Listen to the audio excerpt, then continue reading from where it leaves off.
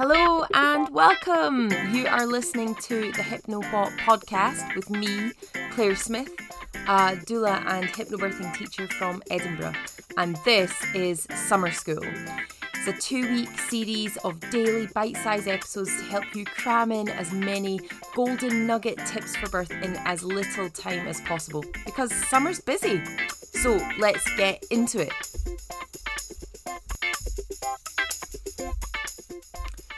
Hello and welcome to episode 2 of Summer School. So today we are talking very quickly about how birth works. So physiological birth is an intricate and amazing process. It's an internal dance between you and your baby. Your incredible uterus opening and then pushing baby out, and the brilliant cocktail of hormones that powers that as well. So I'm going to talk about contractions first. And I want to start by saying that I do talk about contractions as contractions, not as waves or surges. And the reason that I do so is because I want to reinforce just how normal they are and to help you think of contractions as your muscles just working exactly as they should. So your muscles contract and relax, and we expect our muscles to do that. That is your muscles working exactly as they should. Whether that's walking down the road or lifting your children or pushing a trolley, we expect our muscles to be able to contract so that we are able to do what we need our bodies to do. And that's what your contractions are. They are muscle contractions. They are muscles the muscles that are working are your uterine muscles. So your uterus is actually made up of a network of long vertical muscles and horizontal rings of muscle. And these different muscles have different jobs at the different stages of labour. So we're going to talk about the first stage of labour, which is the dilating stage, where your cervix is thinning and opening to create baby's exit route. It's the long vertical muscles that are contracting here. And as they contract, what they're doing is they're pulling open the horizontal rings of muscle, which are tightly concentrated at your cervix, keeping it tightly closed until now, when we need it to open. And not only are these muscles pulling the rings of muscle open, they pull them up and over baby's head and move them up to the top of the uterus, called the fundus. So once your cervix is open wide enough for baby's head to move through, we consider that to be fully dilated. Now, you'll hear this talked about as 10 centimetres, but that assumes that all babies have exactly the same size heads. That is a story for another day. I'm trying to keep these episodes short. But you can imagine not all newborn babies have a perfectly 10 centimetre diameter head.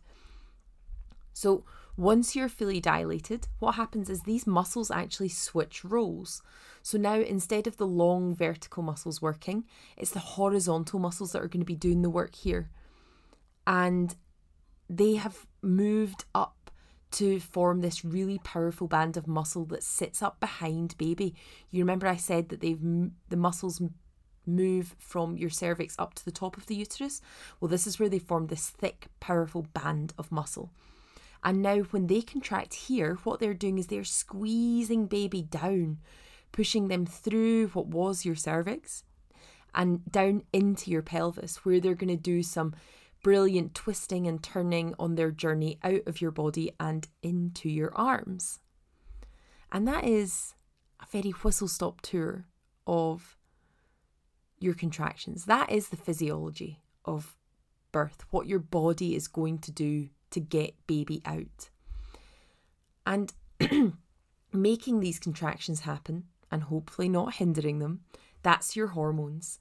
Your body makes an incredible hormonal cocktail for you to get birth started, but also to build the strength and frequency of your contractions, to then push baby out into the world, to detach and birth your placenta, to help you feel calm and positive after birth, to facilitate bonding and lactation if you're choosing to chest or breastfeed. Your body has hormones for all of these jobs. Oxytocin is probably the one that's doing most of them. The most important birth hormone is oxytocin. This is the hormone that actually makes your contractions happen, which is pretty crucial for birth. And super cleverly, alongside the oxytocin that your body's producing to power labour, your body is also going to be producing endorphins. Now, endorphins are your body's own natural pain relief. And another, as well as making labour, kind of like counteracting the sensations of labour, what endorphins also do is that they help to distort your awareness of what's going on. And now that might not sound like a good thing, but it really is. It's one of our body's natural coping mechanisms for the intensity of labour. And what your body's trying to do is distort your awareness so that you don't have a normal perception of time, so that you're not sitting there thinking, oh my God, this has been hours and hours and hours or whatever. It's to try and take you out of that space where you're paying attention to things like time. Sometimes it can also reduce your awareness of the people around you. And this is to help you focus on nothing but what your body is doing during contractions, and then to allow you to really rest and recover in between those contractions. Now, the thing about oxytocin is that its production is very much driven by our emotional state. So when we are calm, when we feel loved, when we're supported, that is when oxytocin is being produced. So in hypnobirthing, that is why there is so much focus on this idea of being relaxed, being calm, being in a familiar environment, kisses and cuddles from your partner, supportive words. It's not just because those things are nice to have, it's because they can have a very physical impact on birth. They help to make us feel safe, and that can help with the unfolding of birth.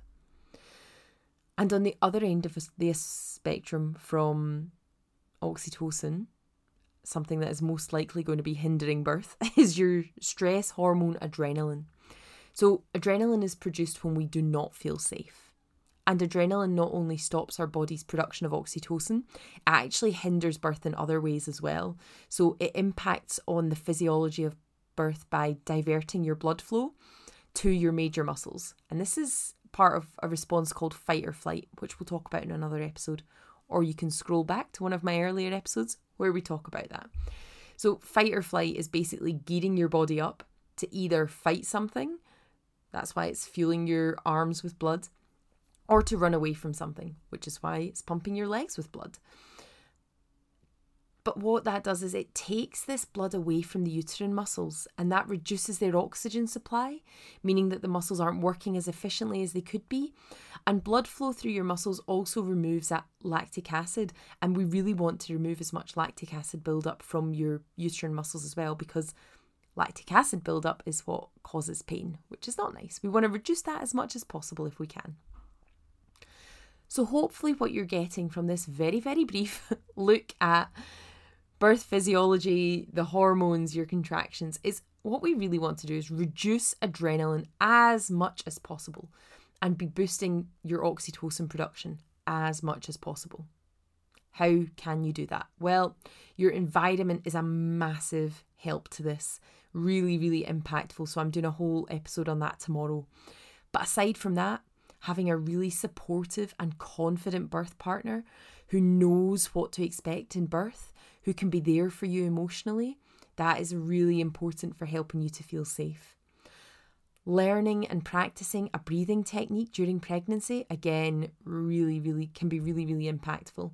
And also understanding why the breath is important, because when we understand the how and why behind things, we're far more likely to actually put them into practice or believe that they can work for us.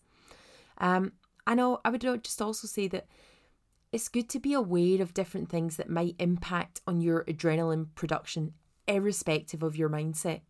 For example, travelling to the hospital and interacting with strangers, regardless of how positive you feel about birth, those can be two things that the primitive part of your brain still thinks, hang on, what's going on here? Who are you and where are we going?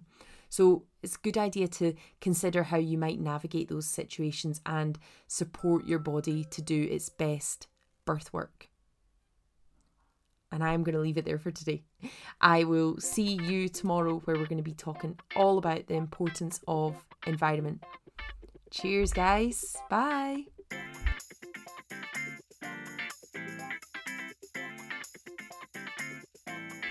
Thanks so much for listening to this episode of the Hypno What podcast. Don't forget to subscribe to make sure you don't miss an episode. And you can find out more about what I'm up to by heading to birthingparentsclub.com. See you next time.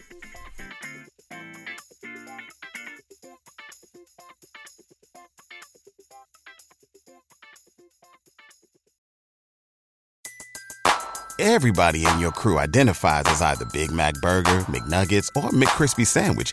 But you're the Filet-O-Fish Sandwich all day. That crispy fish, that savory tartar sauce, that melty cheese, that pillowy bun. Yeah, you get it. Every time. And if you love the Filet-O-Fish, right now you can catch two of the classics you love for just $6. Limited time only. Price and participation may vary. Cannot be combined with any other offer. Single item at regular price. Ba-da-ba-ba-ba.